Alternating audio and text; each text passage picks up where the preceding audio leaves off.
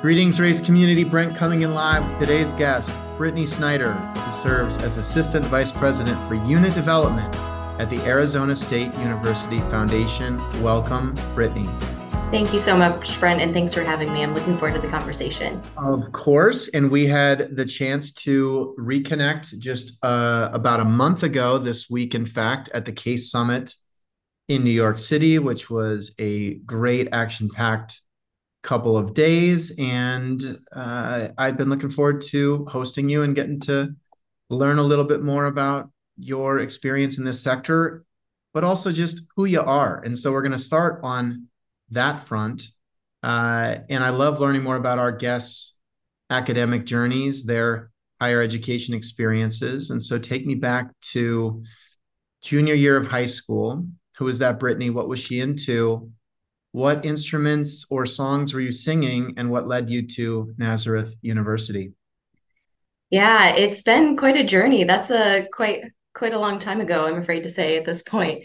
At junior year in high school, I was playing the flute, and I actually had no intention of going into music at all. I was playing lacrosse. I was an all-American lacrosse player in high school, and so I really anticipated going to college to play lacrosse.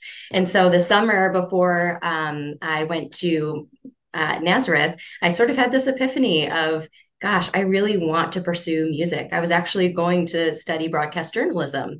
And so I made a last minute pivot to music education. And it was a decision I have never once looked back on. So were you definitely planning on going to Nazareth, or that decision also changed your college choice as well? It also changed my college choice as well. So St. John Fisher University, which is down the road, was where I was planning on pursuing my degree and playing lacrosse, but they don't have a music degree. And so that summer before I was supposed to start college, I just had this epiphany that I want to do something that I'm passionate about. And it led to a scramble, which I think gave my parents a heart attack. And I was able to be matriculated and did a last minute audition, and the rest is history. Wow. So you're like just playing the flute one day and you're like, all right, I'm on the wrong track. It And then you was call up the lacrosse coach who says, "Are you kidding me, Brittney?" pretty But much. your parents, your parents supported you, which I could see that not being the case in many homes, because I'm sure you spent a lot of time on the road at lacrosse games and tournaments and camps and all the things that go into that. So very interesting. Absolutely.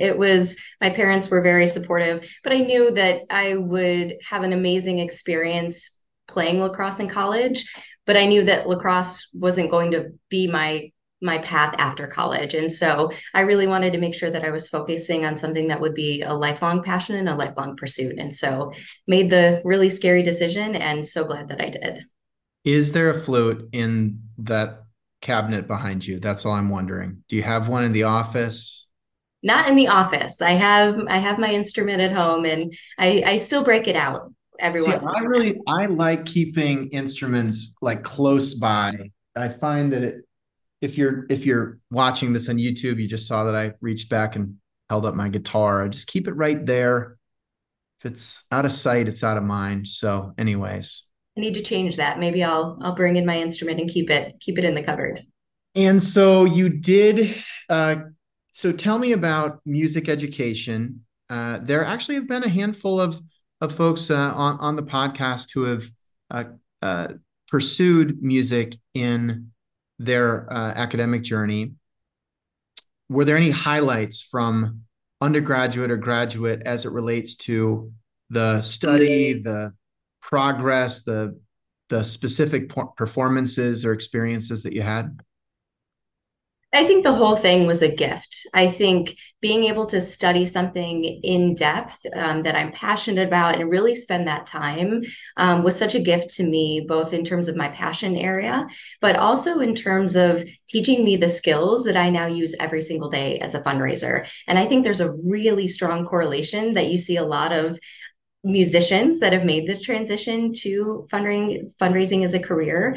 You learn to work independently. You're spending hours alone in a practice room, preparing and working. You learn to work collaboratively, working in an ensemble setting with others, making music.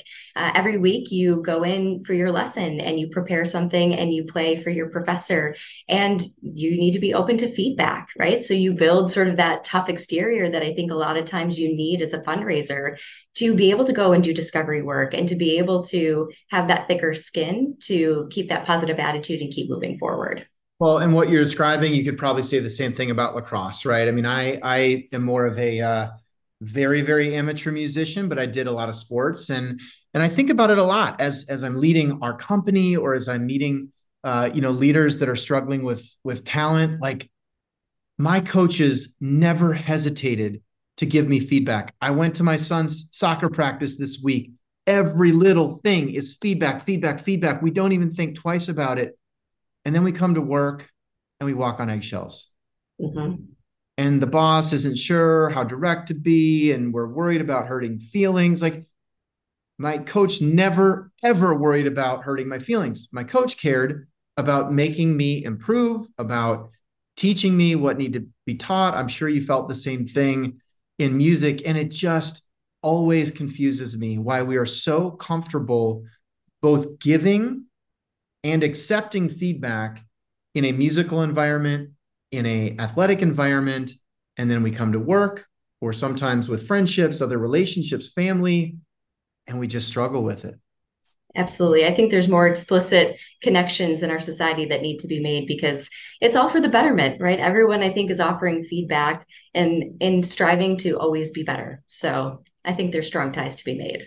So the flute was your gateway to Arizona, It was. and it was your gateway to philanthropy. And I'm really excited to just hear about what inspired you to do master's work at Arizona State, and then how you landed your first role fundraising for the opera. Absolutely.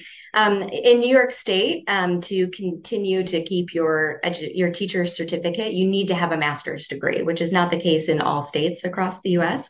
But in New York, you need to have a master's. And so I thought if I need to invest in a master's degree, I might as well do something that I'm passionate about. So your goal at that time was to become a teacher. Correct. I had Got it. every intention of becoming a high school band director. That was what I set out to do. And so I thought might as well do something that I'm really passionate about, develop myself as a musician. So then in turn I can be a better educator, right, to develop musicianship in others.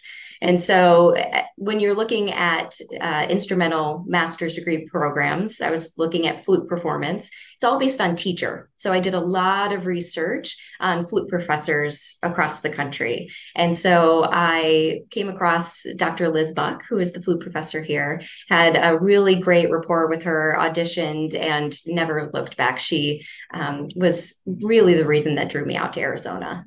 And why is she great? She's an educator, and she is really someone who I think developed me not only as a musician but also as an individual. And so being able to study under her, she's an incredible musician, and to have that honor in addition to how she developed me really as a whole person, I think really was the whole package. And so sounds like a very positive experience. And you're getting exposure to an amazing teacher that's inspiring you. And then you end up not going into teaching. It's funny how life takes you on twists and turns. So I graduated. I was really just looking for a job until I figured out what was next for my career, whether that be returning to New York to teach. Did I want to pursue my doctorate in music educate in performance and really think about becoming an educator at the collegiate level? So I really just needed a job until I figured out what was next. And so there was an opening at Arizona Opera in the box office. They needed someone to start their group sales program of all things. And so I thought, well, this is fine arts related. This feels still within the wheelhouse of utilizing my degree. And so I took the job, and I was working in the box office for maybe 2 months before they came and said, we have an opening happening back in development that we think you might be a good fit for. What do you think? And so I took the job and never looked back. And so just tell me about opera fundraising. People come to the opera, they watch, they clap, they leave. Then we do a wealth screening on the list of people that attended and we rank them based on other things that they've supported. And then it goes to you and then you start reaching out. I mean, what do you do? Absolutely. I think the nice thing about opera is that you see these audience members and your subscribers on a regular basis. They are coming to performances, they're coming to shows, you know where they're sitting, and you've got opportunities for VIP receptions either before the performance or at intermission. And so there's a lot of unique opportunities in the opera or just the performing fine arts space in general to engage with donors in regular intervals and frequencies. I think the other thing that is amazing is that you have an art form to be able to showcase. So, in addition to the performances that are on the main stage, we're able to engage our donors through in home salons and unique experiences where operatic singers can be 5 feet away from you and you haven't lived until you've had an opera singer perform 5 feet away from you. I mean, that's power right there. So there's a lot of creative things that you can do in the fine arts space. I love that. Okay, I want to talk more about that. As a point of reference, the upcoming performances in the current season for the Arizona Opera include Frankenstein, The Barber of Seville, Romeo and Juliet, Don Giovanni, and there are shows in October, in January, February, uh, March, April. I mean, there's a real schedule here. Uh, Mhm. and so what you're saying though is, no, you don't even know, Brent. In addition to what you see on the website, there's a whole set of bespoke experiences that support fundraising. Absolutely. Backstage tours, dinner with the artistic director. Arizona Opera also has a young artist program, which there are a handful. And this young artist program in Arizona is one of the top young artist programs in the country. And so to be able to have supporters engaged with the next generation of main stage performers is really a special and unique opportunity. There's so much to bring to bear, which is exciting to use. And so what was your outreach? What was your script? What are you leading with? Because there are some people who, may love the opera, but they think that that love is reflected in the ticket that they purchase and the kind of exchange of value, if you will. It's another thing to sort of engage philanthropically. So, what was the outreach? Absolutely. Really, and I think what was unique about my role, I was just starting as a brand new fundraiser when I started at Arizona Opera. And so it really was an exciting time that I think really helped me cut my chops because you're doing a little bit of everything. So I was helping with the subscription renewals and the direct mail campaigns, in addition to meeting with donors and helping connect their passions with the organization. But really, I think that it's the fundamentals of fundraising. It's being able to secure the meeting, really understand their connection to the art form, and being able to draw a connection between their passion and helping elevate the art form, elevate the organization, and a lot of times, keeping opera and keeping the art form alive and going. And I will say, opera in particular, I think there is people who love opera are passionate about opera, and so if you can find those individuals that are really passionate about the art form and you can create unique experiences to bring them closer to that art form, the philanthropic conversation is much easier. Can anyone sing opera? Like, do we all have it in us to a certain degree, or is it a genetic disposition? I believe personally it's a genetic disposition. I've tried. I can play the flute all you want, but you don't want me singing opera. That's good to know. So you're telling me I don't have a chance. That's fine. All You right. might have a chance. I'm speaking only for myself. I don't know. Okay, so cool experience. What was your like? Actually, I'll ask you that question later because there's another opera, stint in your career. But you did have the opportunity to go back to Nazareth College. So big move out of Arizona back home, if you will. Mhm. And what were the highlights from that experience? I just hosted somebody who said, it's a little different when you go work for the alma mater because you get on the inside. It's not all the nostalgia and purity that you might experience as that alum or Yeah. or student. So what stood out? I actually loved it. Nazareth's a really special place, and to be able to come back and be part of helping to elevate the experience for the next generation of Nazareth students was really, really special. And it also was where I really learned annual giving and being able to run both the leadership annual giving piece, but also the annual giving program in its entirety, which I think is so important because that is the lifeblood of the institution. It's where I really understood how to take data and make informed decisions with data, um, Right. think about messaging. And I think that annual giving experience and having that as the foundation for my higher ed experience has paid me dividends. And I think the other fun thing about being an alumna of the institution, I actually taught the freshman seminar class, right? It was a lot of fun, to be able to now serve in that, professor is too strong of a word for, freshman 101. But to be able to just be part of that community was really, really special. Love it. And then you had the opportunity to work with the Austin Opera and moved to Austin. Yes. Okay.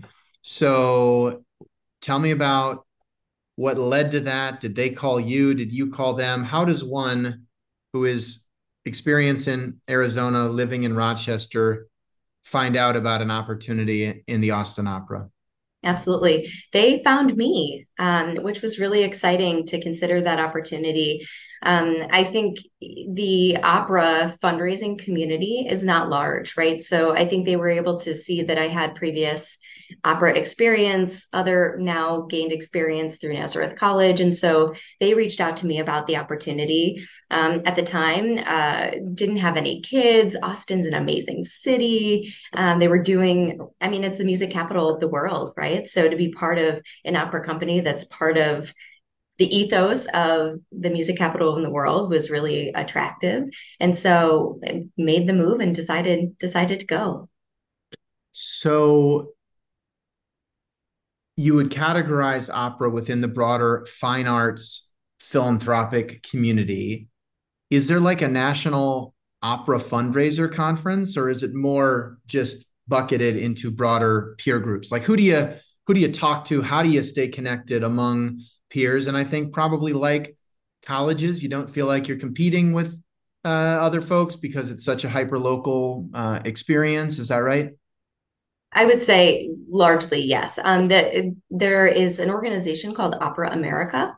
And so Opera America really looks at the full field, right? So there's offshoots for artistic directors, right? There's silos, and fundraising is one of those. And so it really is an opportunity for knowledge sharing. It's sort of the case, if you will, of the opera community. You create community, create connections that you can maintain and bounce ideas off of one another throughout the year, which is really, really powerful in the art space.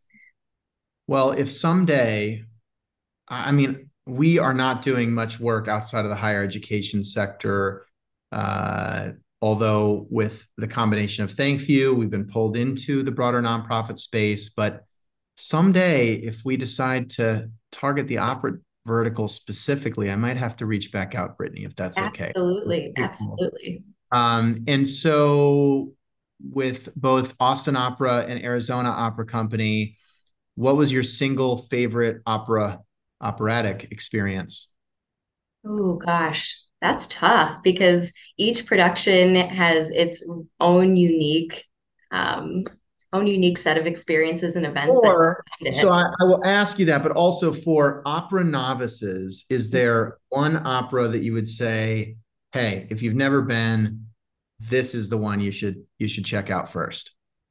Oh gosh. Yeah, I think, one of the classics like La Boheme, Don Giovanni, right? They're really approachable. I think even today, you can read, right, the synopsis of the plot before you go, and you'll resonate with a lot of what those characters are going through. I think opera is actually really still very relevant in terms of a way to tell a story about the human experience. And so I don't think you can go wrong. What's the most confusing opera you've ever witnessed? It has to be the ring cycle. I mean, that's a long time to sit. There's a lot of characters, a lot of moving parts. I'd need to diagram that out. I'm still working on it.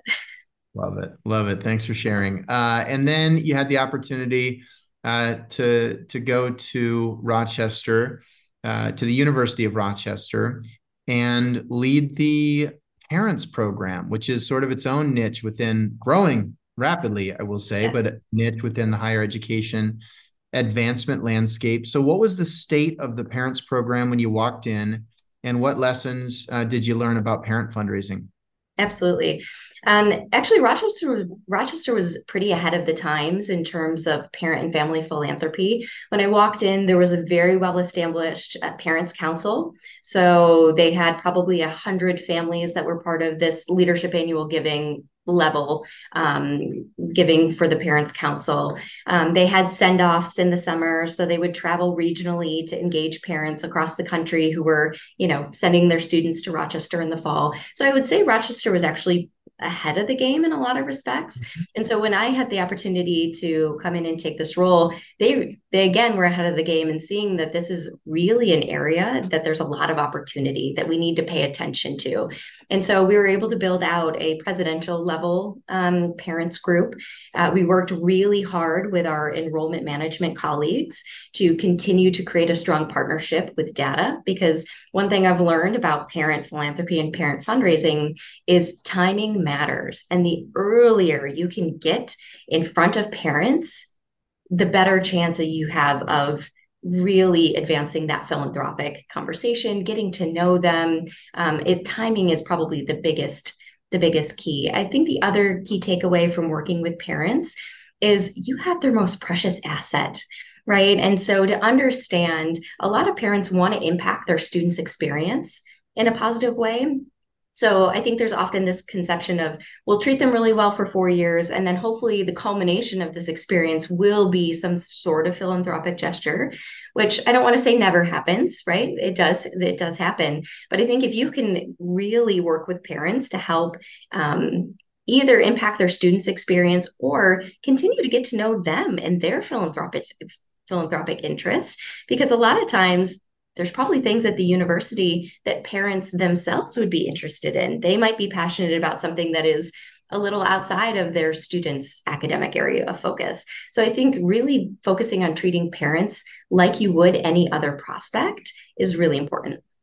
So, what is the private salon opera performance equivalent in the parent world? Absolutely. I think in home, we would often utilize a lot of our colleagues in our student success pillars. So, the executive director for career services was often someone that parents would line up. We had no problem with attendance with, traveling with our executive director of career services. The dean of students was really helpful. And then hearing from students themselves around, their internship experiences or their study abroad experiences or their athletic endeavors. I think you can never go wrong featuring the people who will impact your students' experience prominently and thinking about the student experience. But there's got to be such a fine line between engaged philanthropist and helicopter parent. So Yeah. without naming names, like, did you all have to navigate that? Did you have any difficult situations? I mean, that's got to be one of the real challenges with parents. Oh, absolutely. I think what worked really well at Rochester is that my role was the philanthropic role, right? That was where I lived. I did, well, of course, we do some concierge types of things of, oh, I'm so sorry, XYZ student was facing this issue. Let me connect you with my colleague over in, right? So we were very disciplined about not taking those things too far on our own. But I also had a counterpart that was I forget her specific title, but really the head of parent engagement, right? So there was a very distinct parent engagement bucket and a philanthropic bucket. But honestly, I think it was boundary setting. We needed to be very upfront when parents were making requests to say, this is how we handle these types of situations, and being very transparent with our boundaries, because of course, you run into those situations where people want to push that a little. And so we just were very disciplined on that front. And what's your read on just the overall parent opportunity out there, knowing what you experienced there? I think parents is still an untapped group and demographic, especially in higher education. I think I think the tough part about parents is getting the data in enough time to really move the needle, because I think a lot of times people say, well, we've tried the parent thing, and they haven't seen maybe the results that they were hoping for or looking for. I think really if you can get the data piece right so that you can get in front of those parents as soon as possible, you've got just the world is your oyster. Walk me through, you wave a magic wand, it's all possible and it's all 100% accurate instantly. What is the ideal parent data set? Give me the timeline.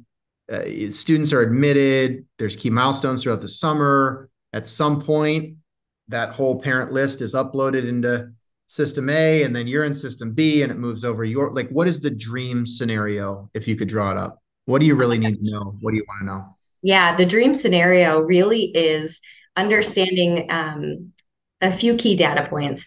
Parent information. So we were able to get a lot of that information from enrollment services around parent employment, all of those things. So we were able to get a good sense of just looking through titles initially to identify prospects, but we actually had data modeling. So we took high school information. So we had a list of the top 1 or 200 boarding schools, right, in the country that we would, give you a point if you attended one of these boarding schools. We took a look at zip code information for the high net worth zip codes. So we really tried to get that as close to class finalization as possible. So right around the May timeframe, because over the summer we would be planning send-offs all over the country, and we wanted to really see where our key concentrations of prospects were and be thoughtful about engaging those prospects intentionally as we were traveling for those send-offs.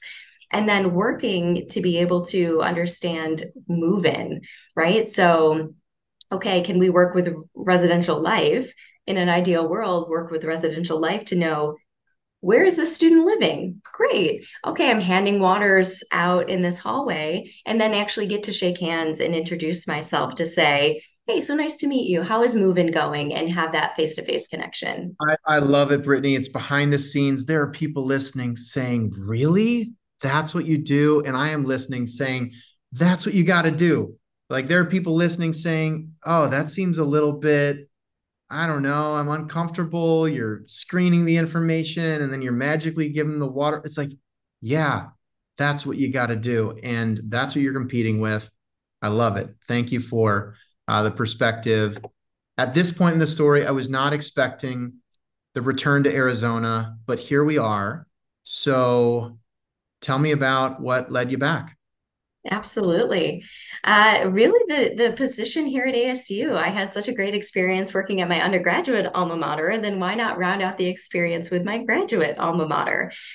So they had an opening in the Teachers College that I saw and couldn't pass up the opportunity. The dean at the Teachers College here has such a compelling vision around changing fundamentally K-12 education. And I'm really passionate about the education space. And so to be able to partner with her and help support her work was a no-brainer, which brought us back to Arizona. Love it. As I mentioned, one of the really poignant memories on my entrepreneurial journey was having the opportunity to present at what's called the ASU GSV Summit, which for many years was hosted right there in your SkySong facility. And it really has become the largest sort of ed tech entrepreneurship policy confluence of people. And now it's moved on to different locations. But it's sort of maybe a moment to just get your perspective on the leadership at Arizona State University. Michael Crow's obviously become as well known as anybody in the industry, but it's one thing to kind of read those headlines or see the big stories or hear about the, groundbreaking partnership with Starbucks or whatever it may be. It's another thing to be a team member who is sort of consuming that strategy and trying to execute that plan on a daily basis. So what's it like from that vantage point?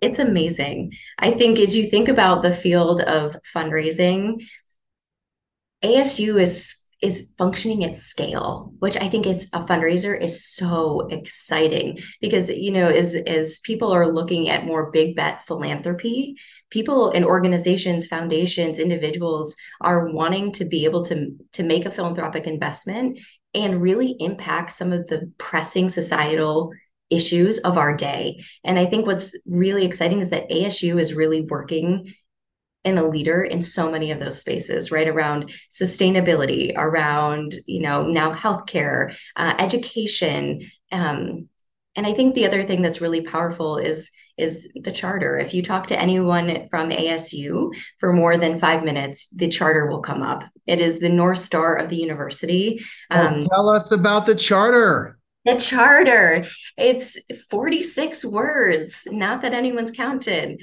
The charter basically states that Arizona State University is about whom we include, not whom we exclude, and how they succeed. It's about research for the public benefit and about taking fundamental responsibility for supporting the communities that we serve. So every decision that we make at ASU is based around that charter. And Dr. Crow's leadership is around the charter as the North Star, which has guided so much of our work. I think it's exciting. We move fast. We've been number one in innovation for a number of years and counting now. You can't go anywhere across campus without, seeing the celebration of that fact, but it's real and we get to move fast and, people are okay with trying new things and taking chances. And there's really an ethos of entrepreneurship and included in that innovation. So it's a fun place to be. I love it, Brittney. It's clear that you have really bought into that. And it is just a classic reminder of Leadership 101. Do you have clarity around mission and vision and values? And I just read the charter and you almost nailed it word for word. So that's pretty good on the fly. Tell me a little bit about that pursuit of excellence and impact and scale and your own perspective on training. I know that you've had a relationship. We just published a podcast, for example, with Jenna Goodman at Generous Change. And so when you think about just that relationship or your perspective, what you've learned around training and development, I am guessing that when you started at the Arizona Opera Company, you did not have that level of rigor and training. Tell me about what you've come to appreciate about that aspect of the work and if there are specific tips or tricks that maybe you picked up from Jenna and team. Yeah, absolutely. I think professional development writ large for our industry is something that is so important. I think a lot of people out there they're in the hiring market right now are seeing that there's a little bit of gap, right? In terms of the talent that we need to move our organizations forward with the pipeline that's out there. And so I'm really just so grateful for the foundation here to have the opportunity to really pursue the professional development angle, because I think it is something that is important for us as an organization in terms of our pipeline development, but just in service of the fundraising field writ large. So we've got programs that range from, helping people understand the role of a frontline fundraiser in case they're interested in making that career switch. So we have our own little pipeline development program, which is great with our Aspire program, all the way through professional development for our frontline fundraisers with Jenna and Generous Change. And I think the beautiful thing about our work with Fundraisers University with Generous Change is they provide such specific and actionable tools that our teams could put into practice right away. And I will say they provide an email, a discovery email template, and our teams have seen an uptick in conversion from outreach to visits in a not insignificant way. So it's also given us a common vernacular as a team, right? So we put all of our fundraisers through this, whether you've been fundraising for 2 days or 20 years, right? And I think it was also really important to give us all a common shared language too. So I'm very passionate on the professional development piece. It's so important. Well, I think it's like back to your origin story around learning to play the flute or playing lacrosse. Uh, there are just fundamentals. There are fundamentals that if you do them well, work. You do them consistently, work. If you practice them every week, it works. If you do it 5 times a day instead of 8 times a day, you will get fewer results. It's like they're just, and I think sometimes there's so many distractions and competing meetings and priorities and this thing and that initiative that just like, I am going to send 8 instead of 5 really well written, rooted in best practice template emails to the key people on my list today. And if I do 8 instead of 5 on a daily basis, I will be wildly more successful over the course of a year or a decade. And I think that applies to, learning the flute or lax. Yeah, absolutely. And I think there's in fundraising, similar to follow your analogy, it's back to basics. It's all about those fundamentals, and we all need those reminders. Whether you've been doing this for 5 years or 20 years, having those reminders, I think is always helpful. The other place that we've been pursuing professional development is around our people leaders, because I think that's another issue in our field is taking those really successful fundraisers and as they grow in terms of their career, moving into positions where they're leading teams. And how are we providing the training as people make that transition from individual contributor to a people leader? And so we have a team that we really have been focused on how are we giving our people leaders those tools to be successful? Because just because you've been a good fundraiser doesn't mean you automatically have those tools as a people leader. And so we've been focused in that space too. Well, tell me about feedback culture. We talked about coaching. I do wonder sometimes if we called people coaches at work instead of managers, if they would just be like magically better at being direct with people. But, have you had managers or experiences as a manager where you feel like you have been either really effective or ineffective at providing feedback?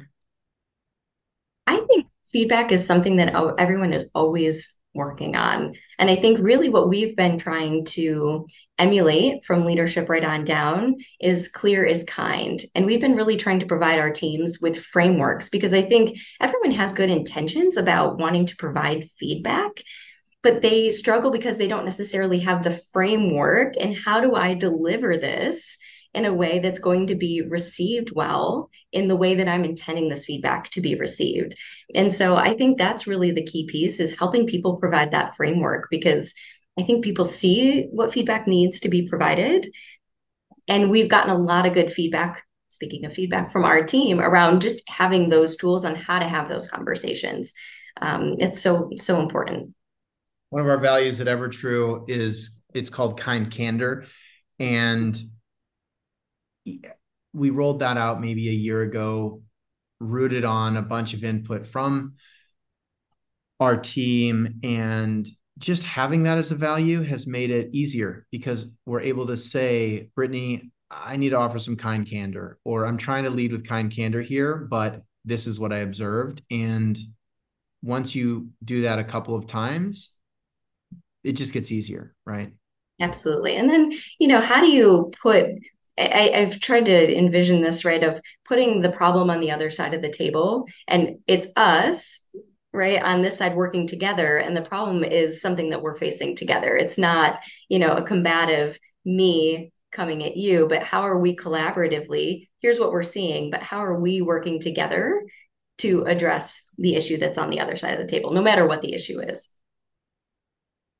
I saw a little while back that it was actually sort of a full circle moment. I saw that you had posted a new credential, a micro credential, as part of a DEI and fundraising course or experience that you had at Florida International University. And it was fun to see because you shared that out on a platform called Credly. And I first met one of the early team members of Credly at the ASU GSV conference. So it's sort of this fun experience, micro-credentialing being a really exciting trend as well. But just what inspired you to pursue that? Any, I don't know, would you recommend it to others? And was there one takeaway that you'd be willing to share with our audience?